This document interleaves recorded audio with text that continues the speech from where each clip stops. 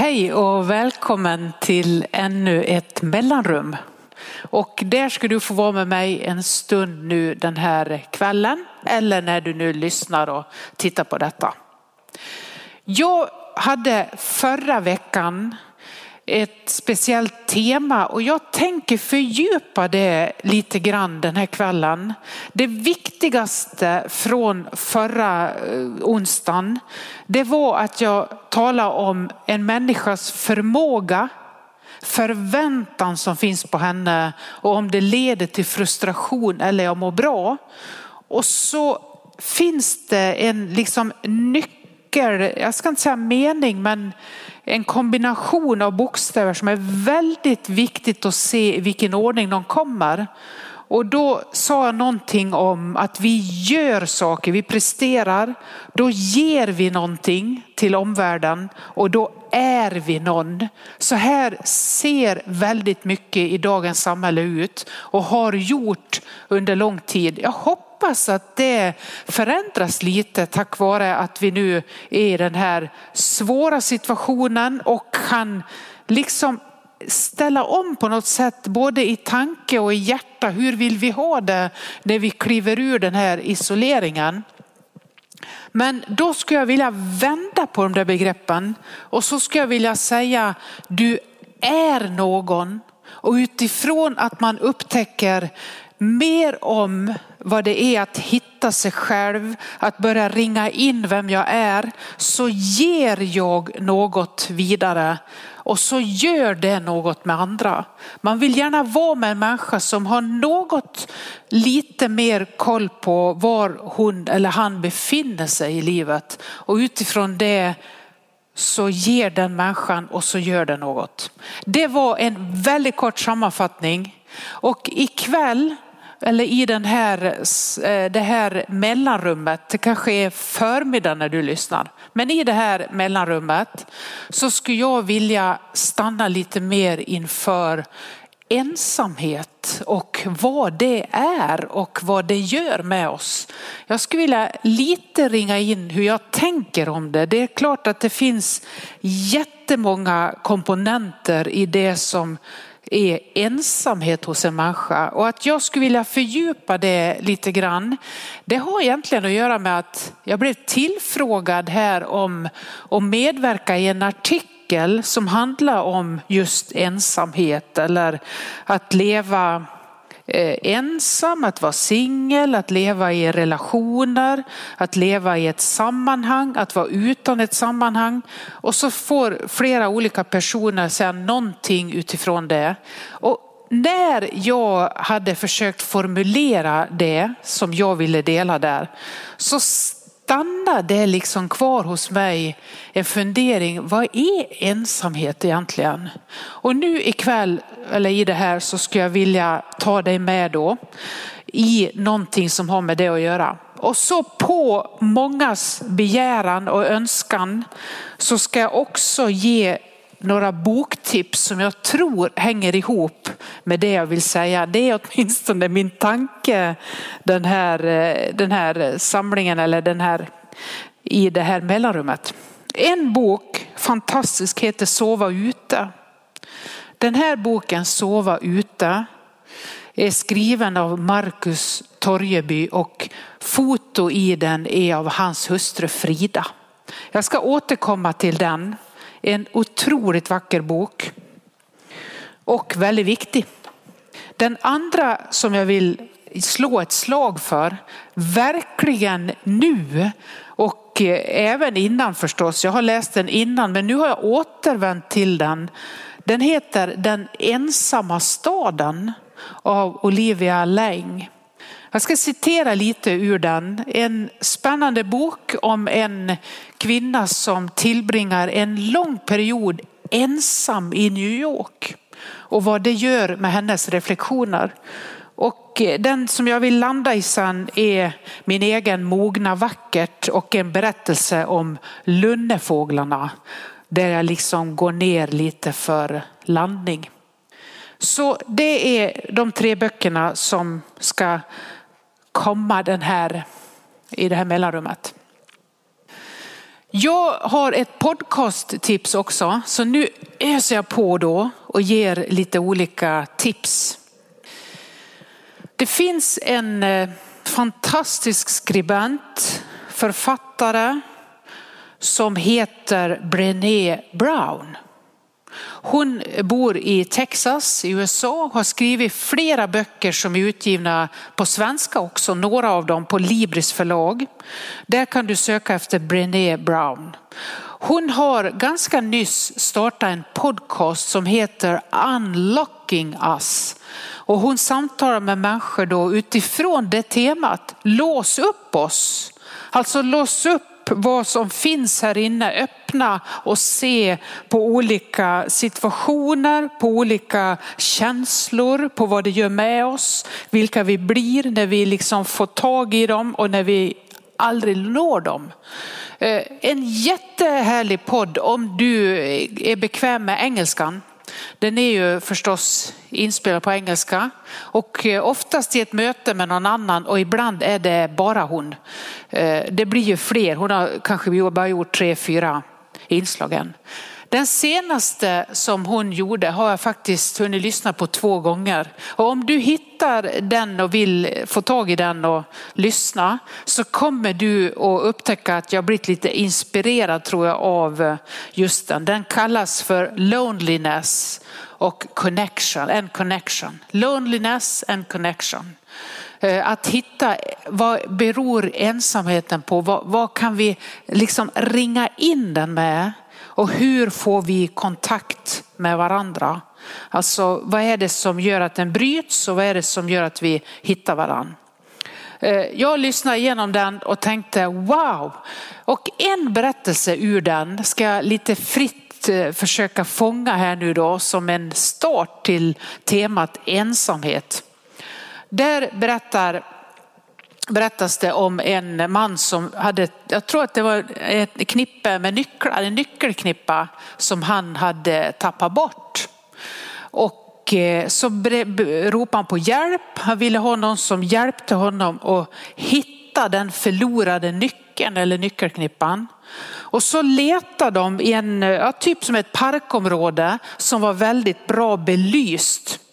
Och letade länge, och så frågade den efter ett tag som var med honom och sökte: var det verkligen här du tappade nycklarna? För nu tycker jag vi har sökt igenom hela det här området. Då svarar mannen: nej, det var inte här.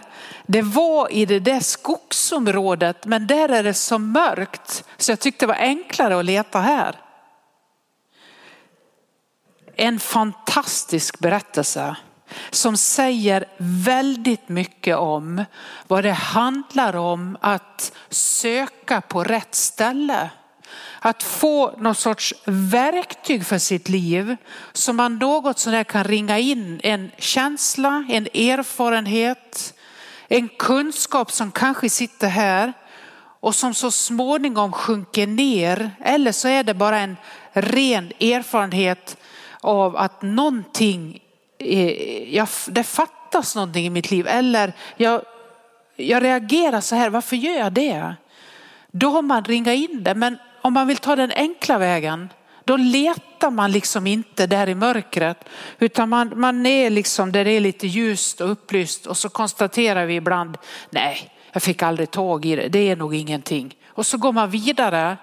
Och så kanske den där upplevelsen följer en genom livet. Och så gör den någonting med mina relationer. Den gör någonting med hur jag reagerar i vissa givna lägen. Och den gör faktiskt någonting med mig när jag blir isolerad.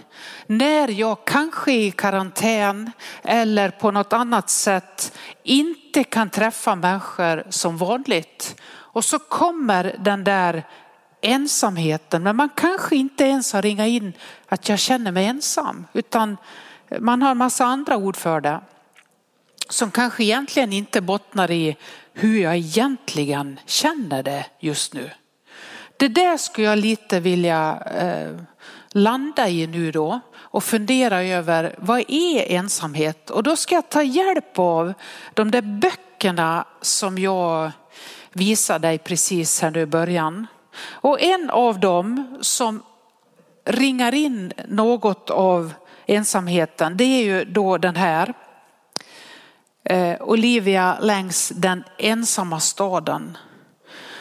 Det står en skribent på IGP, Martin Engberg, har sagt så här om den boken. Den ensamma staden är inte en bok, den är en ny vän vars umgänge gör livet lite mindre ensamt. Den har fått fantastiska recensioner och tydligen så är det många som upplever att man känner igen någonting. Både i hennes beskrivning av att tillbringa en lång period i lite schabbiga lägenheter i New York och bara ta sig fram dag efter dag. Det var egentligen så att hon skulle åka till New York tillsammans med en man och så drog han sig ur deras relation. Och då bestämmer hon sig för, jag åker ändå. Hon bor i England och har liksom lämnat lägenheten där och lagt liksom på is det som var hennes liv där för att åka till New York. Och så drar han sig ur. Så ger hon sig iväg ändå. Och så kommer hon till New York och så följer vi henne i den här boken. Och så följer hon några konstnärer som har levt och verkat i New York.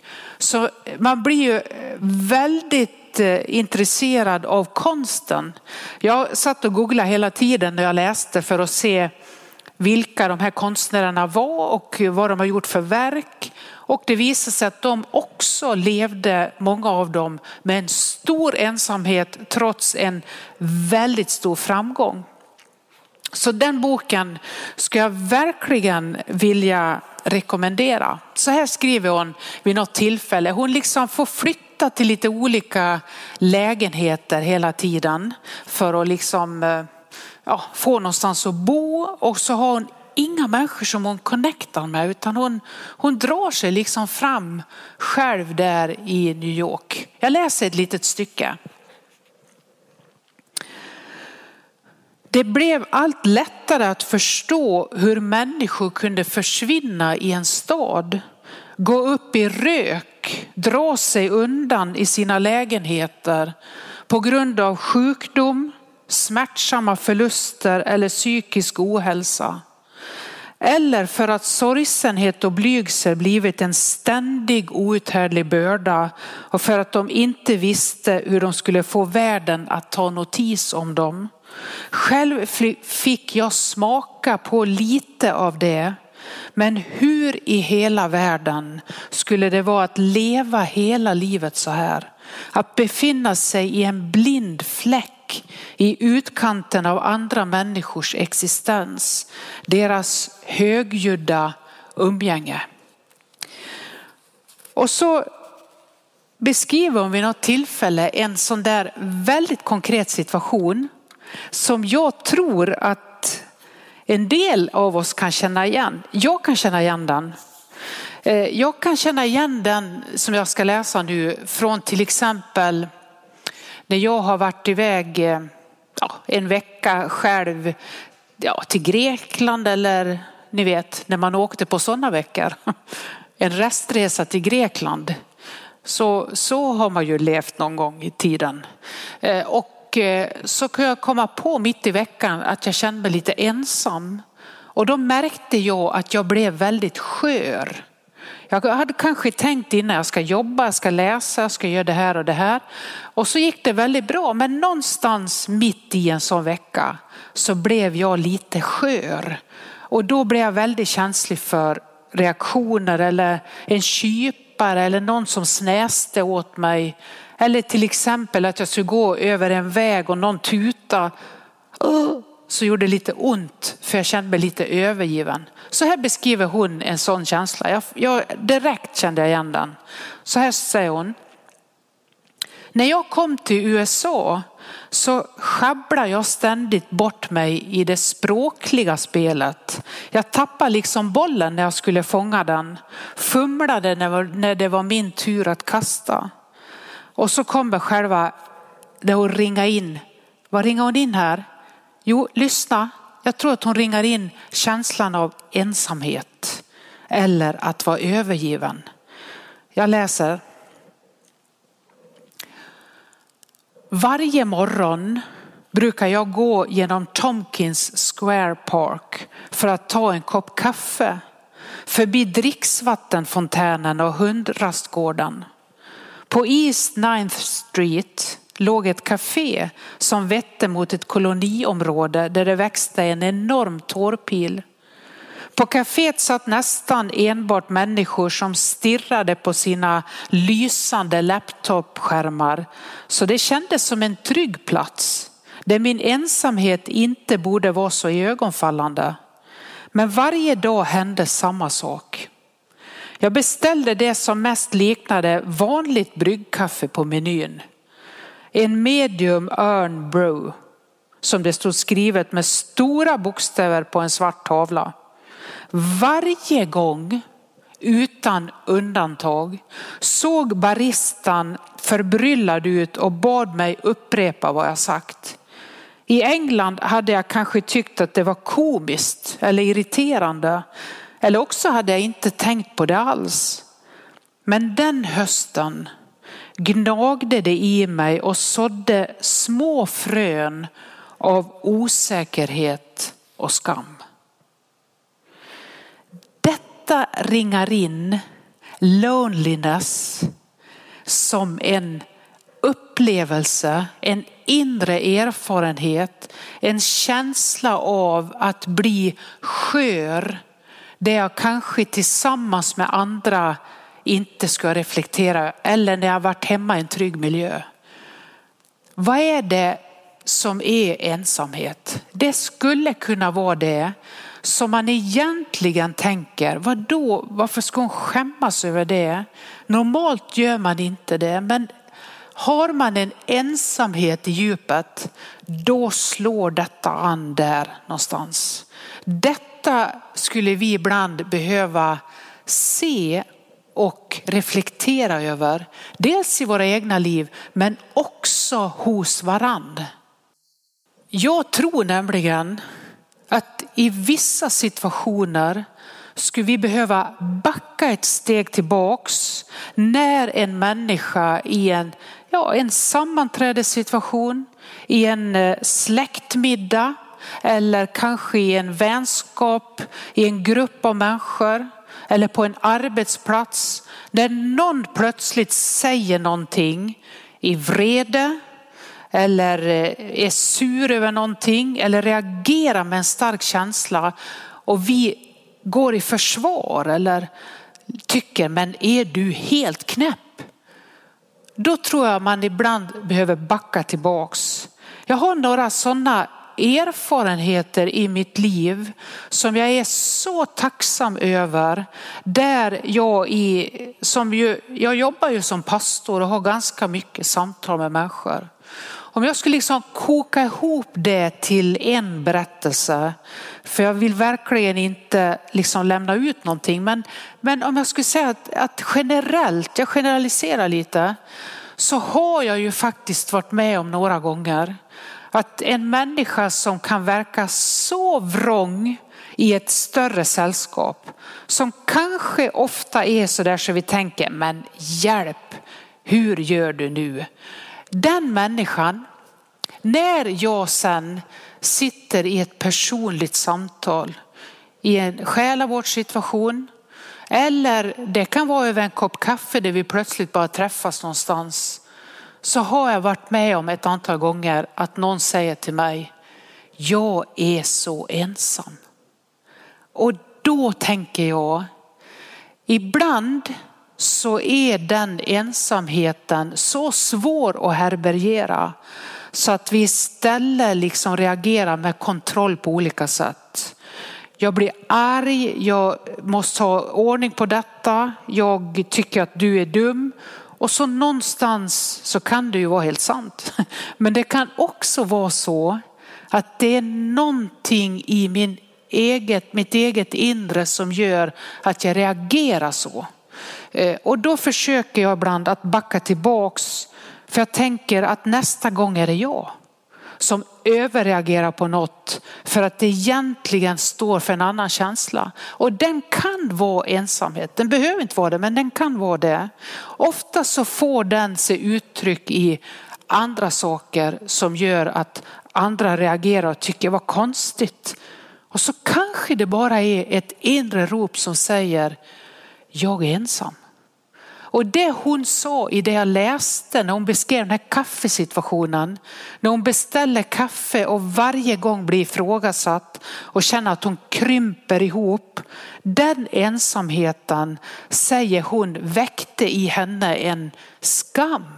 Hon skämdes över sig själv och så krymp hon som människa, krymp ihop lite grann.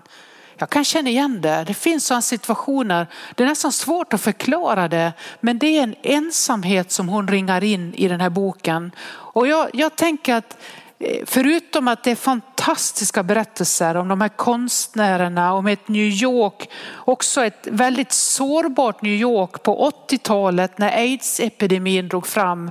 Och man kan känna igen någonting av den här pandemin nu och att dra sig undan, att inte få röra vid varann. Och så beskriver hon liksom den situationen och många dog under de åren av de som hon följer liksom i konsten och ser vad de levde för liv. Väldigt mycket som man får med sig. Men just att hon ringar in ensamhet tycker jag är så fantastiskt. Att vara ensam i en stor stad.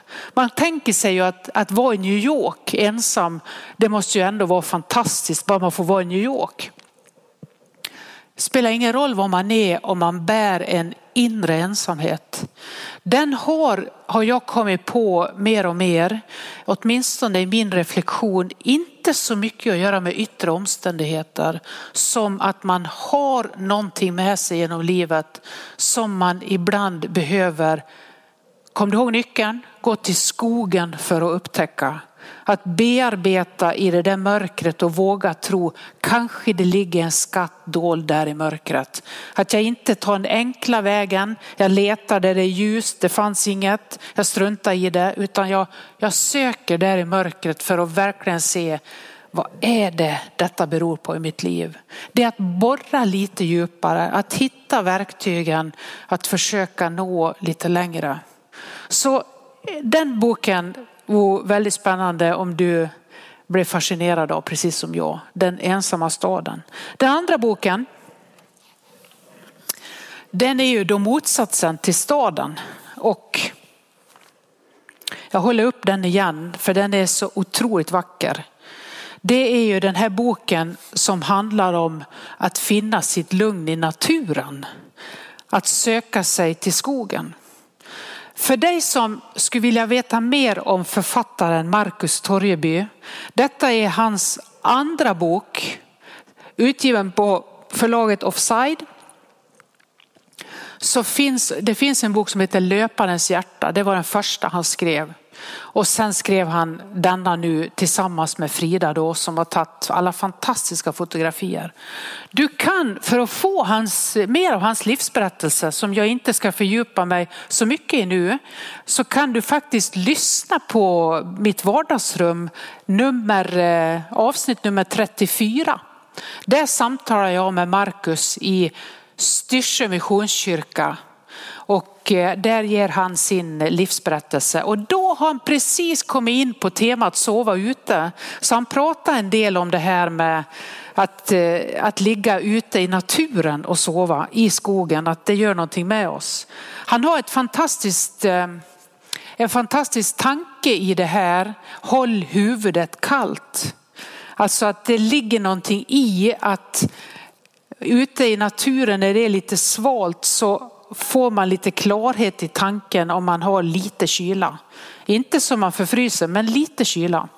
Han var här om en veckan, eller bara för ett par dagar sedan, i morgon-tv, SVT:s morgon-tv, för att prata om isolering. Marcus bodde under 4 år i en kåta uppe i Jämtland och utanför Undersåker.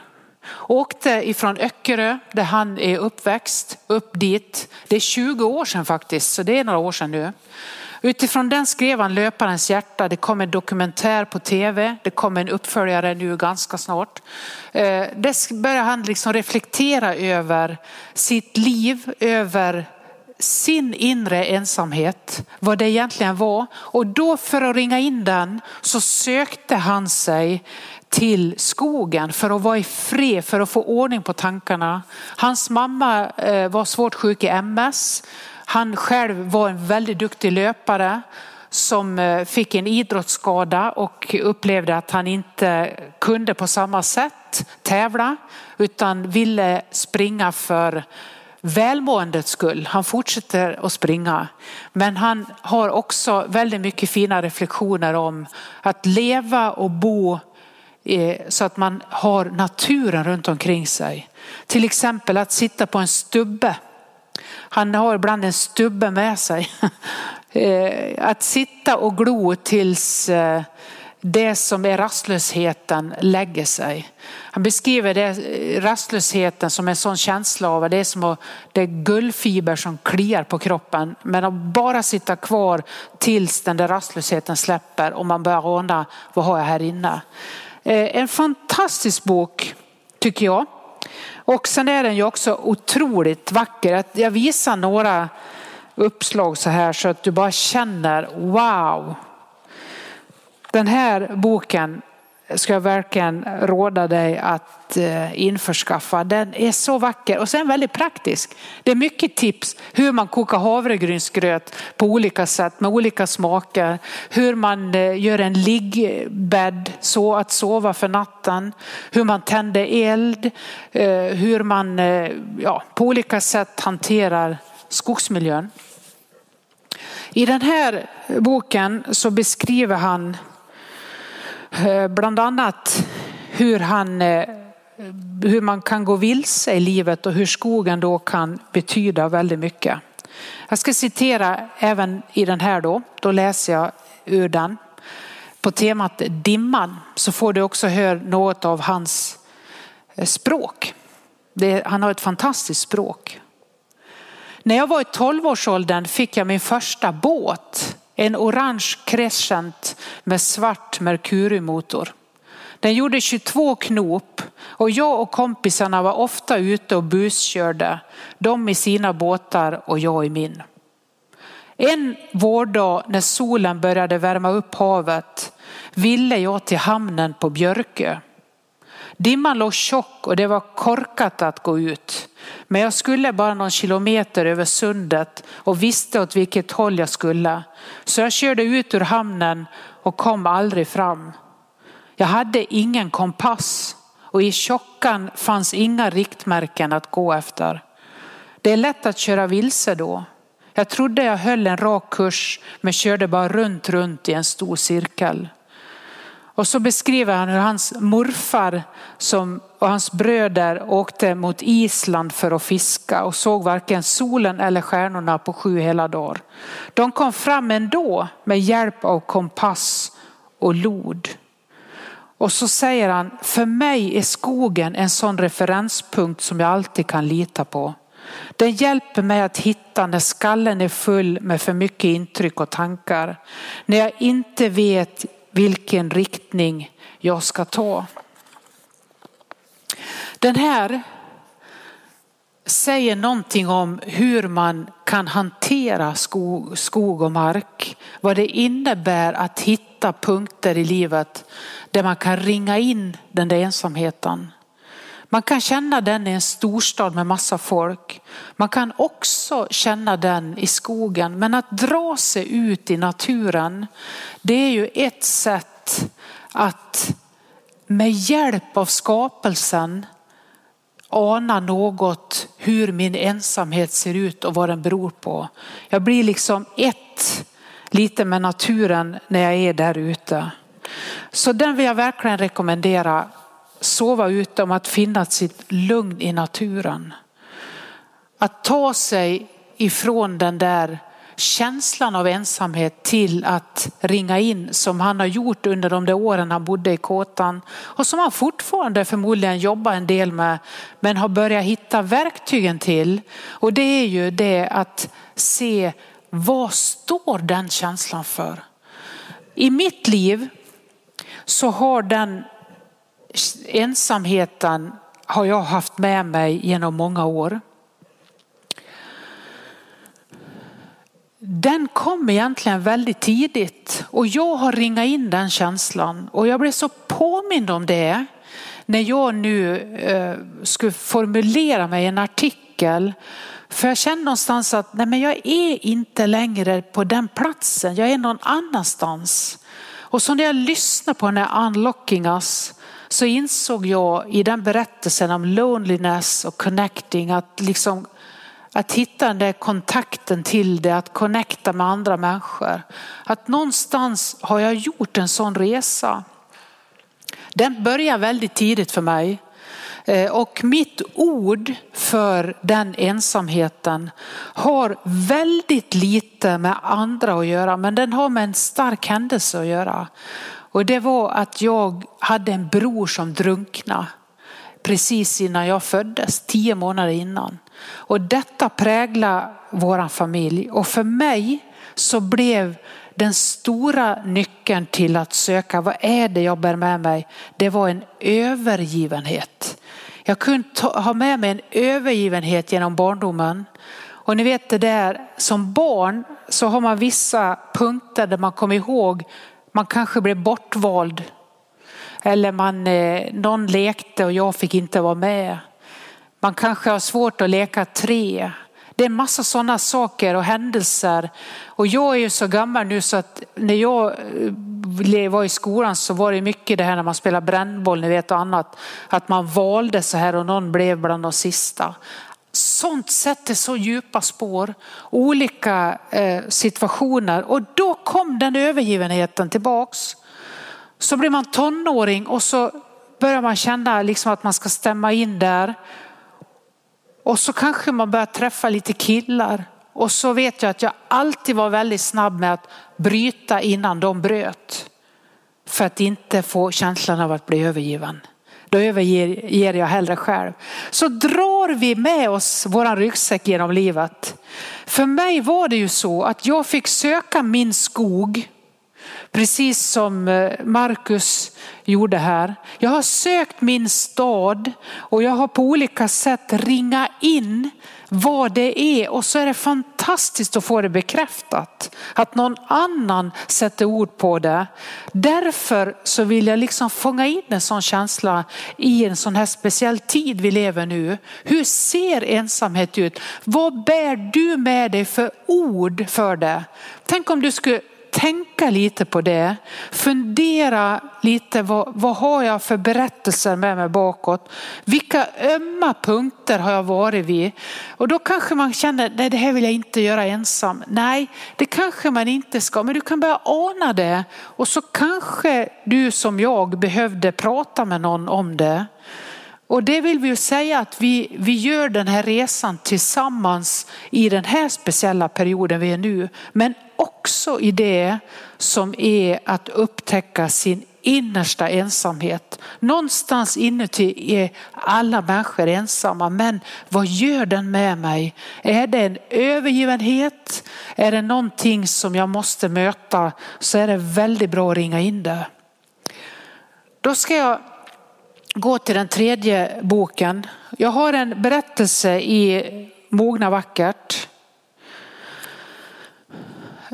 Den här berättelsen, den handlar om lunnefåglarna. Det är så att lunnefåglar har jag alltid varit väldigt fascinerad av. Jag har inte sett någon själv, men jag hoppas att jag någon gång ska få göra det. Alltså i verkliga livet. Latinska namnet, jag får ha boken för jag har så svårt med latin. Det latinska namnet för lunnefågel är Fractecula arctica. Och du hör Arktika, den lille brodern från Arktis. Och man säger att det mest handlar om utseendet. Den ska enligt Carl von Linné likna en munk, en liten broder. Så den heter Fractecula arctica. Det finns tusentals när de häckar vid fågelberget på Röst ytterst i Lofoten. Det finns en berättelse om några fågelforskare, ornitologer, som vid ett tillfälle tog ett ägg ifrån ett av rederna där bland tusentals lundefåglar, och så tog de det till sin fågelstation och så värmde de ägget där och så ringmärkte de honan som hade legat och ruvat i just det boet, och så efter konstens alla regler så kläcktes det där ägget och den där lilla lunnefågeln kom ut ur det. Så hade man mätt ljuden i det här ägget och hittade i det här ägget en ton, en alldeles speciell ton som fanns hos den lilla ungen. Så tog man ungen, är du med? Och så åkte man tillbaks till berget vid Röst.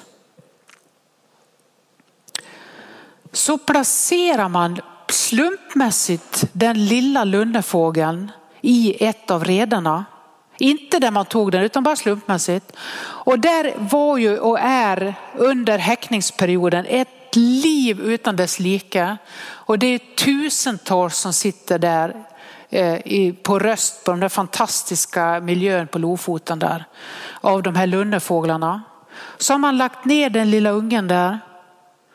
Och så ser de efter ett tag hur den ringmärkta honan som de då har koll på börjar locka på sin unge bland tusentals. Och så söker hon sig närmare och närmare det boet. Och så känner hon igen och hör tonen från sin unge. Och så kan hon leta upp honom och hämta honom till sitt rede. För mig är det en fantastisk berättelse om att också varje människa äger en ton, och det är din ton. När man börjar närma sig det som är att hantera känslor av, som jag nu vill tala om i det här mellanrummet, ensamhet, så kan man ju uppleva, det vågar jag inte leta i den skogen. Jag vågar inte bli så mörkrädd som Marcus Torgeby beskriver i sin bok när han skulle bearbeta sin mörkerrädsla och bara stanna kvar i den. Jag vågar inte stanna kvar i den övergivenheten. Någonstans där så ska jag vilja säga, det finns en ton i dig som har kontakt med skaparen. Så du är aldrig helt ensam, men känslan kan vara det. Och därför behöver vi ju hjälp i samtal, i terapi, i själavård, i andlig vägledning för att våga bejaka det som är de där känslorna som vi drar genom ett liv. Jag upptäckte ju, som jag sa när jag skulle besvara några frågor till den där artikeln, eller när jag själv har skrivit boken De vi ville bli och skulle börja sätta ord på det jag har bearbetat genom några år, att faktiskt är jag någon annanstans idag än vad jag var för ett antal år sedan. Och jag kanske kunde leva på med den djupa ensamheten, men jag stod inte ut med den. Jag stod inte ut med känslan av övergivenhet trots att jag hade så många fantastiska människor runt mig och har fortfarande. Utan jag måste ta tag i den innersta övergivenheten och få ord på den. Och när jag ringade in den, då såg jag ju att den, precis som jag sagt, hade påverkat mig genom barndomen, genom tonårstiden och upp i vuxen ålder och i början av mina pastorsår. Det fungerar, men någonting skavde så småningom och så började jag bearbeta det och så fick jag tag i det. Det är övergivenheten. Och bara att sätta ord på det är som att trollen spricker när de kommer ut i ljuset. Det kommer du också att uppleva, men det kan ta tid. Men vet du, det är värt det. Att upptäcka, vad är det jag bär i mitt liv? Kan det vara något som jag kan få hjälp med att se? Kan jag till och med be om hjälp? Jag tror att tonen är där. Kan en liten lunnefågel hitta sin mamma och mamman hittar fågeln bland tusentals, så kan han som säger även om du är i en boning ytterst i havet så är jag nära dig, kan hitta dig. Så det är värt att göra den resan. Det är värt att upptäcka detta. Kan vara en sån tid nu. Jag skrev lite i blänkaren inför ikväll att jag skulle säga någonting om kolkriter. När jag har bearbetat och försökt att gjort den här resan och gör den, så åker jag när livet är som vanligt. Om det nu någon gång är som vanligt, så försöker jag varje år att göra en 8 dagars retreat i Norge för min egen del. Då händer det märkliga att jag varje gång tar med mig nu en ask med kolkritor och så börjar jag teckna, måla. Jag använder allt som finns av kreativt i det där målarrummet på den här retreatgården. Och så försöker jag hitta ett annat språk än det jag nu använder. I och med att jag talar så ofta, pratar och på olika sätt uttrycker mig med ord, läser, delar andras ord som jag har gjort ikväll. Också försöker fånga in med språket. Så försöker jag alltid med kolkritan att hitta, finns det någonting som jag kan hitta utifrån vem jag är och vad jag är nu i mitt liv med att jag tecknar. Jag har ingen prestation i det för att det är ju bara jag som ska se det och min vägledare. Men man kan hitta olika sätt att se var befinner jag mig nu. Nu ska du få en välsignelse som avslutning på detta. Tack att du har varit med mig i mitt mellanrum. Hoppas att någonting av detta kan bli till hjälp för dig. Eller åtminstone i förståelsen av någon annans reaktioner. Att de kanske beror på någonting som vi bär inom oss. Ta emot en välsignelsebön från Iona. Denna vindpinade ö utanför Skottland som har blivit till så stor välsignelse för så många. Där du finns just nu. Där du är med ditt liv. Om du känner ensamhet eller gemenskap. Vad du längtar efter, var du finns. Det finns en ton i dig som connectar med skaparen. Välsigna oss Gud med solens ljus ovan oss. Med jordens kraft under oss. Med vänners omsorg runt omkring oss. Med din avbild djupt inom oss. Med din framtid som väntar oss. Amen.